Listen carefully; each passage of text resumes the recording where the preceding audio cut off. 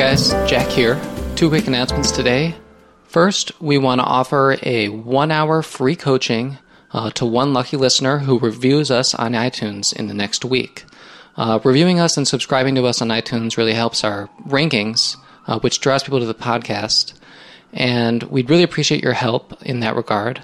So if you leave us a review, you will have a chance to be chosen for a free coaching from Zach or myself. Second, remember to sign up for our event with Thinking Poker this March 25th and 26th.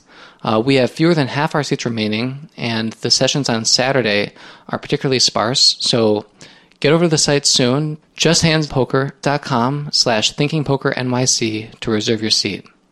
All right, guys, thank you so much, and enjoy this week's episode. Hi, Jack. Hey, Zach, what's going on, man? Enjoying the lovely view from this apartment right here. Yeah, it's uncommon that the two of us get to be in the same room to record a podcast, and even less common to be in the same room as one of our guests. But when we're all on the Upper West Side of Manhattan, these things become possible. So, hello, Aaron. Our guest today is Aaron Brown. Thank you so much for hosting us. Hello, Jack. Hello, Zach. It's good to be here. Yeah, so let's get right into the hand. So we're actually going to be talking about a listener hand today, submitted just a couple weeks ago, and this player was playing at the Sands Casino in Pennsylvania, probably the second closest casino to New York City. Was playing $1-2 no limit, and I'm going to read the kind of description about the relevant players in the hand that the listener gave us. So, playing in an 8-handed table for an hour with Hero on the button. Hero is a 23-year-old male and appears lag after opening a decent amount of late position hands and showing down a couple of bluffs. Only one winning hand has been shown down so far. Okay. Sounds like someone I know. Villain 1. Sorry, can I ask you a question about that? So he's saying he's played for an hour and he has only shown one winning hand, or only one winning hand from the table is going to show down? I think what he's saying is that he's only shown on one winning hand and that multiple bluffs have been shown. Got it. There's 2 villains, and villain 1 is under the gun +1.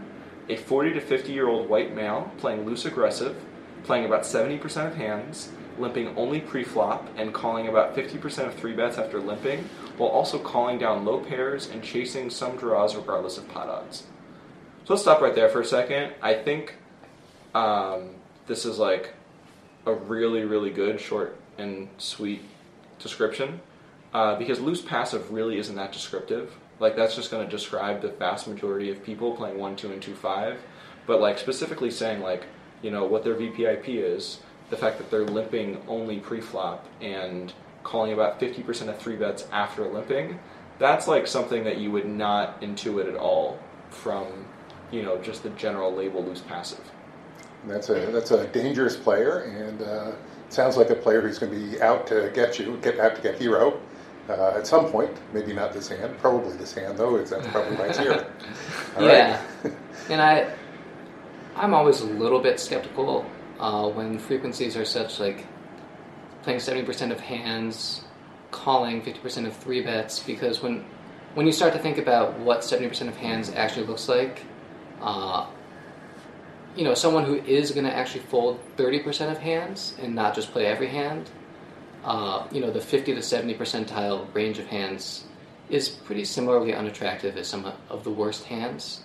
So I tend to, just so the listeners sort of know my decision, how I'm going about my decision making, I'm probably going to be a little bit more conservative about that in terms of how wide of a range I think this player is playing. I would absolutely agree with that, but a very dangerous player, because this is somebody who's aiming to make a few big pots all night, and you play him a little wrong one hand, and that can be your whole profit for the evening. So it's somebody you would prefer not to be in a hand with normally, although probably there's a lot of small profits to be made there with him playing weak hands and chasing draws. Yeah, I would imagine there's actually some medium and big profits to be made from this player. Like, anyone who's playing even like kind of adjusted in the way that Jack described, like playing 50% of hands and calling about half or a little under half of 3-bets after limping, that's a player that I definitely want to be involved in. It definitely ups up the variance in the game a lot, especially if they're going to be calling down draws regardless of pot odds like the listener described. So assuming I'm rolled for that stake, I want to be in this pots with this player all the time. One of the things that is very important to me is that people use the word aggressive a lot, and aggressive to me has nothing to do with betting big. An aggressive player raises a lot and folds a lot too, and if this guy is just wild, then he's money to be taken. If this guy is truly aggressive, where you just cannot predict what he's going to do, then even with 70% of hands, the 1-2 table at a casino, that can be a profitable way to play. Yeah, I think I might have misspoke when I first described the villain. Mm-hmm. This villain's loose passive, not loose aggressive. Yeah. Loose passive, so he's wild, but he's not. Yeah. So he is the type of player we want. not super dangerous. He's sort of aggressive in normal English, but in poker terms, he's actually passive, and you can predict what he's going to do. Okay, so the aggressive description was Hero's description of himself. Okay. Right? Yeah, okay. And also, let's keep in mind, all of this is after a 1-hour sample, and I think I've definitely been guilty of this, but how much can we really know after a 1-hour sample? So, saying someone is limping 70% of hands and calling 50% of 3-bets, at a 1-2 table, there's probably not that many 3-bets, so if he, called one 3-bet after limping and then folded to the other one, that's very different than calling 50% of 3-bets over a 35 3-bet sample. That actually brings up something I've noticed on 2+2, the site. People who are raised on computers and VPIP and seeing all the stats will go into a casino, see 3 hands, calculate the stats, and start throwing them right. Yeah, without a good sample size, it doesn't mean too much. On the other hand, most players are pretty predictable. There are an awful lot of players some you can just tell when they sit down, but most of them playing for an hour, you got a pretty good idea, unless they're, very good in concealing it. Yeah, I think the one thing that we will have a somewhat meaningful sample size for is limping frequency. So if we've seen someone limp 70% of 30 hands, it's very unlikely they're playing, the top 30% of hands. That is true. Yes. Although they could be playing the top 50. Right. Yeah. That's much more possible.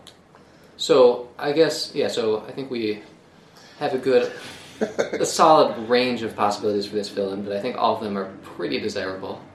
So let's move on to the second villain, who's in the small blind. A 30-year-old Asian male, also loose passive, but playing slightly less hands than villain 1. Seems to just be on a weekend trip with a friend who is on the rail chatting with him. Only seems to raise premium hands and has called down, then folded river with draws and mid pairs. And again, a similar skepticism for me is have you really gotten to that many showdowns with this one player at an 8-handed table over an hour that that he only raises premiums and has called down and folded river with draws and medium pairs? It seems like maybe he saw him call down with draws once, called around with a middle pair once, and now is saying this statement. So, yeah. And then okay. The only other thing I would say is I think we'll take the listener's word for it moving forward to a certain degree, but were these hands where villain open folded a draw or a middle pair? Yeah. Or are we just sort of going off the listener's assumption? Because that tells a lot about a player if they're willing to open fold hands. Yep. Another thing I'd be interested in knowing, it probably isn't in the description here, is the interaction between those two players. I assume this is going to come down to these three that's going to get folded to the button, and then we're going to come down to these three. Has one won a lot of money from the other? Have they been trash talking each other? Whatever, that can make a difference. Okay. Mm-hmm. And one word of warning to our hero before, I don't even know what happens, but given our hero's image and the fact that one of our villains is known to be somewhat of a station, and the other villain we think is folding middle pairs on the river, but considering our image as someone who's bluffing a lot, I would not have a very high bluffing frequency in this situation, especially because of the calling station, but also because if we think based on seeing this player fold hands like middle pair that we with our image are going to be able to get this player to fold middle pair, that's not an assumption that's going to work out very well in my experience. Yeah, I mean, I was very recently a 23-year-old white male with a lag image after opening hands in late position, and people do not fold middle pairs on the river after an hour of that. All right. So as a recap, villain 1 under the gun +1, pretty stationy, very loose pre-flop, chases, draws, post-flop. Villain 2 in the small blind 30-year-old, loose passive, but less of a station and might fold middling pairs on the river. And then the hero, 23-year-old young male, who has shown out a few bluffs and only one kind of value hand. So the effective stacks are hero has 205, and the other villains have him covered, so the effective stacks are about 100 big blinds. And the pre-flop action is villain 1 limps, under the gun +1, middle position limps. Hero raises to $12 with 10 of clubs, 10 of spades. Villain 2 and the small blind cold calls. Villain 1 calls and middle position folds. So we got $40 in the pot, and the hero raised a $2 limp to $12 with pocket 10s on the button. This seems very standard to me. There's been some 1-2 games where I would maybe make it 8 or 9, and maybe I would make it a little bit more, but without any more information, this pre-flop seems pretty uninteresting. Yeah, I mean, the hero's action, certainly, and middle position. Getting 2 calls on a bet seems either, I mean, well, I guess we know these people are pretty loose, so we don't really know too much about it, but that's a little interesting, especially the second call. I think people understand that their pot odds are better as the second caller and don't necessarily understand that their equity is worse as the second caller, and that those two things are both important, factors in the decision making. As well as, reverse implied odds, and I think a lot of hands that someone who's playing the top 50 to 70% of hands will be limp calling are going to be hands that are dominated by a raising range on the button and a cold calling range in the small blind. Fair enough. That's a goodie. So we got $40 in the pot, 3 players going to the flop, and it's the 2 of clubs, 9 of hearts, and the 8 of hearts. So we have 2 black 10s, and there's straight draws and flush draws, and hero has an overpair. So both villains check. And Aaron, if you're in this spot right here with all the information you have, what are you doing when it's checked to you with a $40? I mean, it's absolutely automatic that I'm going to raise and continuation bet, and whether it's $20, I think I'm going for 20 because I want them in. I think that they're going to chase some draws. I'm pretty happy with my hand here. If somebody gets a flush to my, pairs, whatever, I'll live with that. These sound like the kind of people we can get more money from in a different situation. I might go as high as 40, a pot bet, and that would be primarily to take it here. I'm probably ahead here. Why give people a chance to do anything to you on that? But right now in this hand, I think I'm going for $20. Yeah, I mean, I think the intention of the bet, is absolutely just to get value from worse and from draws, and I think those are going to be pretty plentiful, and our villains are going to make it pretty easy for us. I guess I'm tempted to make it a little bit bigger, since I think we have one villain who has been described as never really folding with a flush draw, and if that's the case, then I think we should charge a little bit more heavily. But yeah, I think the $30 to $40 range is probably where I'm going to be at. From like a slightly more like game theory perspective, there's not going to be a ton of strong hands, although 9-8 suited on the board, I think we can definitely comfortably bet like $35 or so on this board. Yeah, I mean, I think 9-8 suited is probably in both of the villains' ranges. I don't think 8-2 or 9-2 suited is in either of the ranges. Maybe in the undergun, one player is a small percentage of the time, but unlikely given the VPIP stats that the listener gave us. And then sets are really unlikely, and we're able to get value from worse. So yeah, I think we should bet as much as we can get called, and given that one of the villains specifically will call down with draws and chase gut shots without pot odds, so we want to give them the worst pot odds that we can give them and still get them to call. Can I ask you a question right here now, though, before we know what's going to happen? Let's say you do the $40 or the $35 or something, and you get re-raised. Are you planning to fold?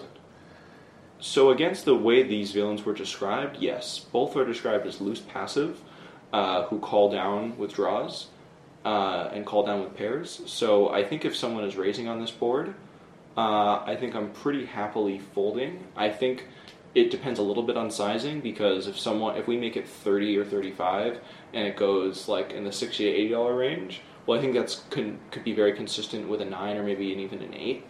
But yeah, I think like a decent sized raise I'm folding, and I think I'd have to carefully evaluate the kind of smaller raise size.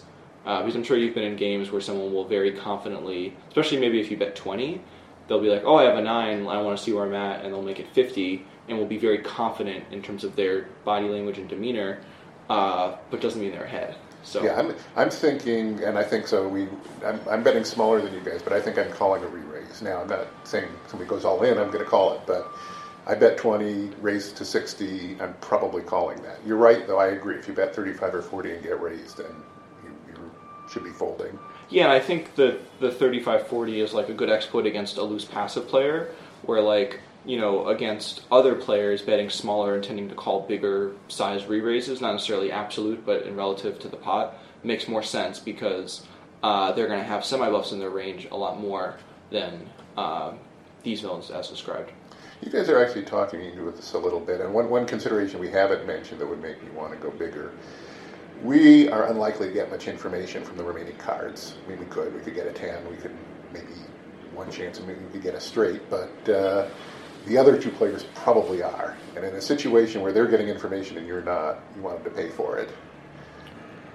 Yeah, I mean, I just think, I agree with you in the sense, especially that, like, this is likely the point in the hand where we're going to be most confident about our holdings, and even though we do have a position which is really valuable on a board like this that's likely to change on future streets, but our hand specifically, like Aaron mentioned, it is unlikely to have the same sense of, well, we'll have a sense of our relative strength against the player's range, but it's unlikely we're going to be able to value bet as confidently on future streets. Well, there are only 2 10s out there, but there are 16 ace, king, queens, and jacks, and one of those shows up and we're suddenly changes the whole complexion of the hand for us. So that's what I mean about them getting more information than us. Another heart shows up, it also changes things.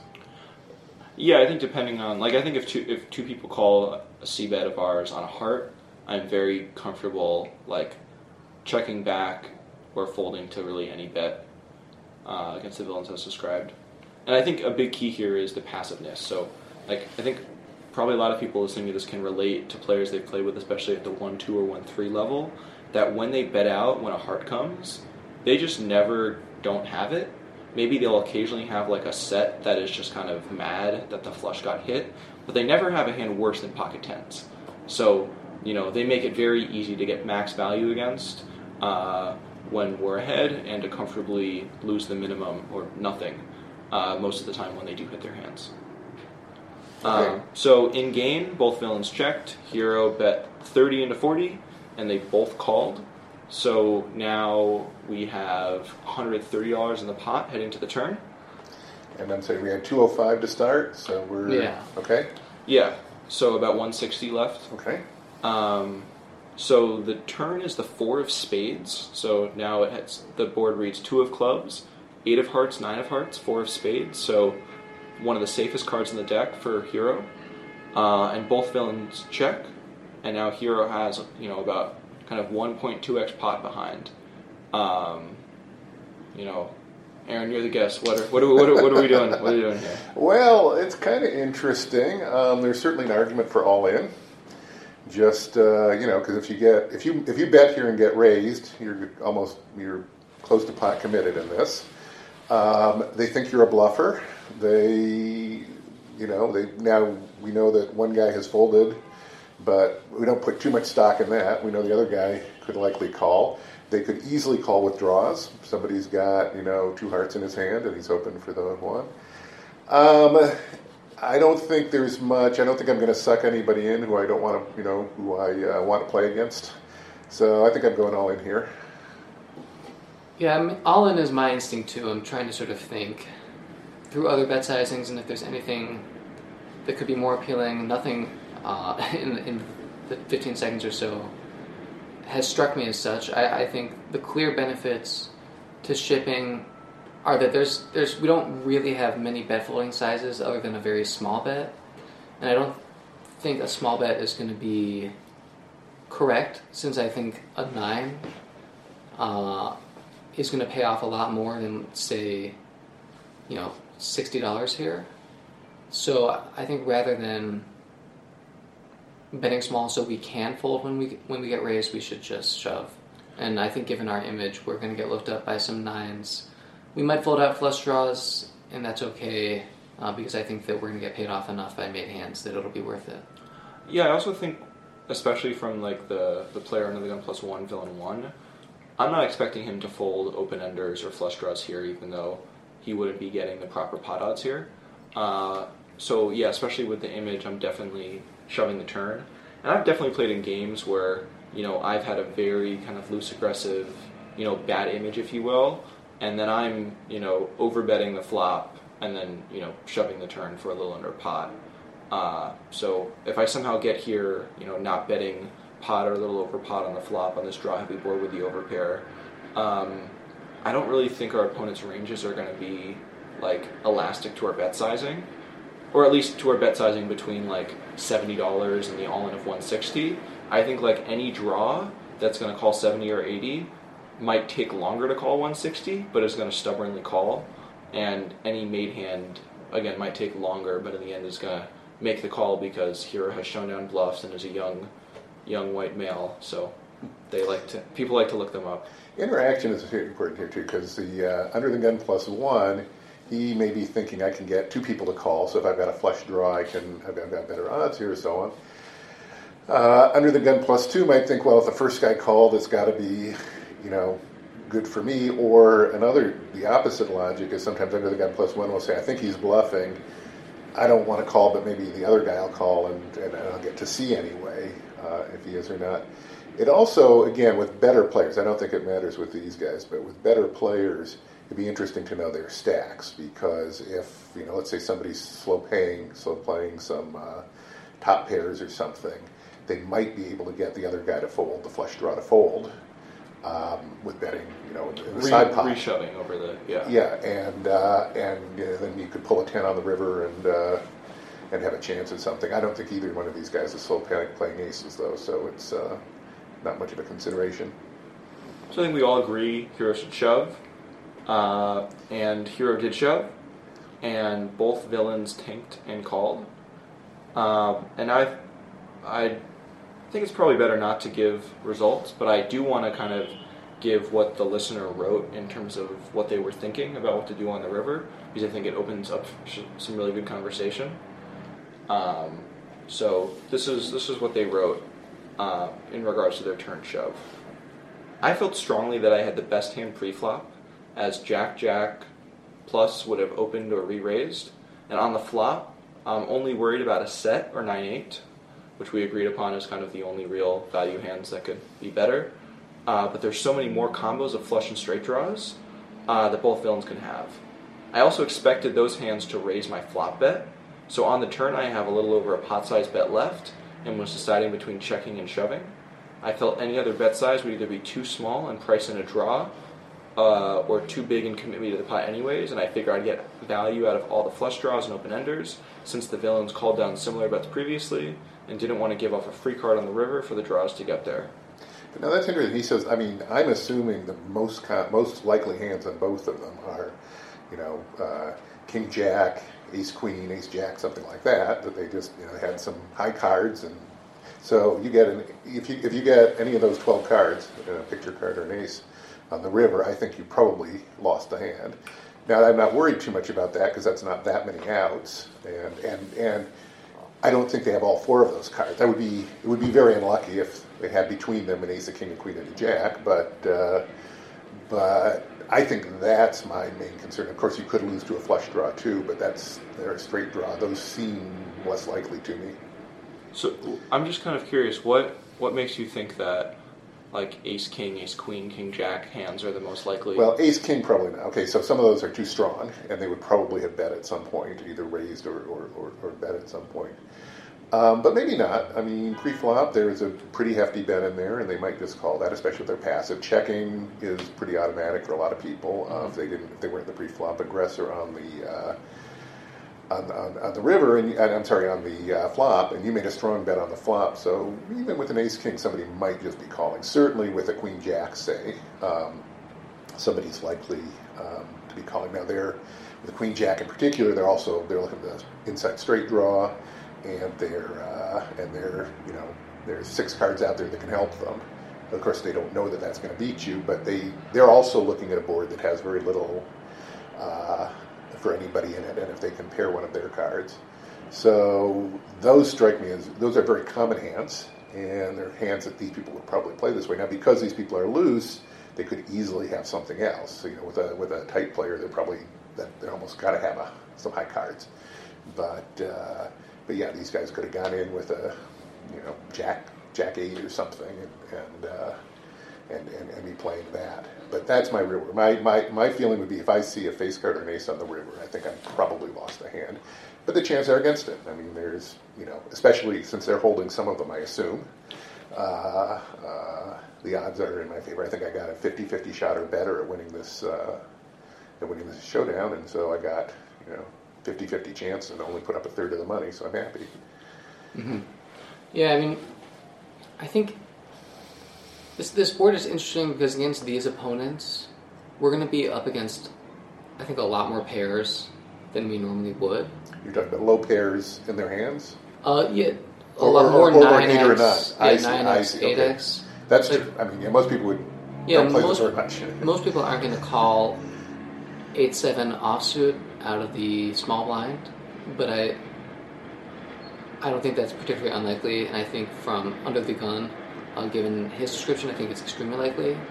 A lot of 8-5, 8-6 suited, Queen 9, 8-6 offsuit, yeah. Yeah, so we're just going to see, I think compared to your typical villain, just a disproportionate amount of pairs, which I think influences the turn bet sizing a lot.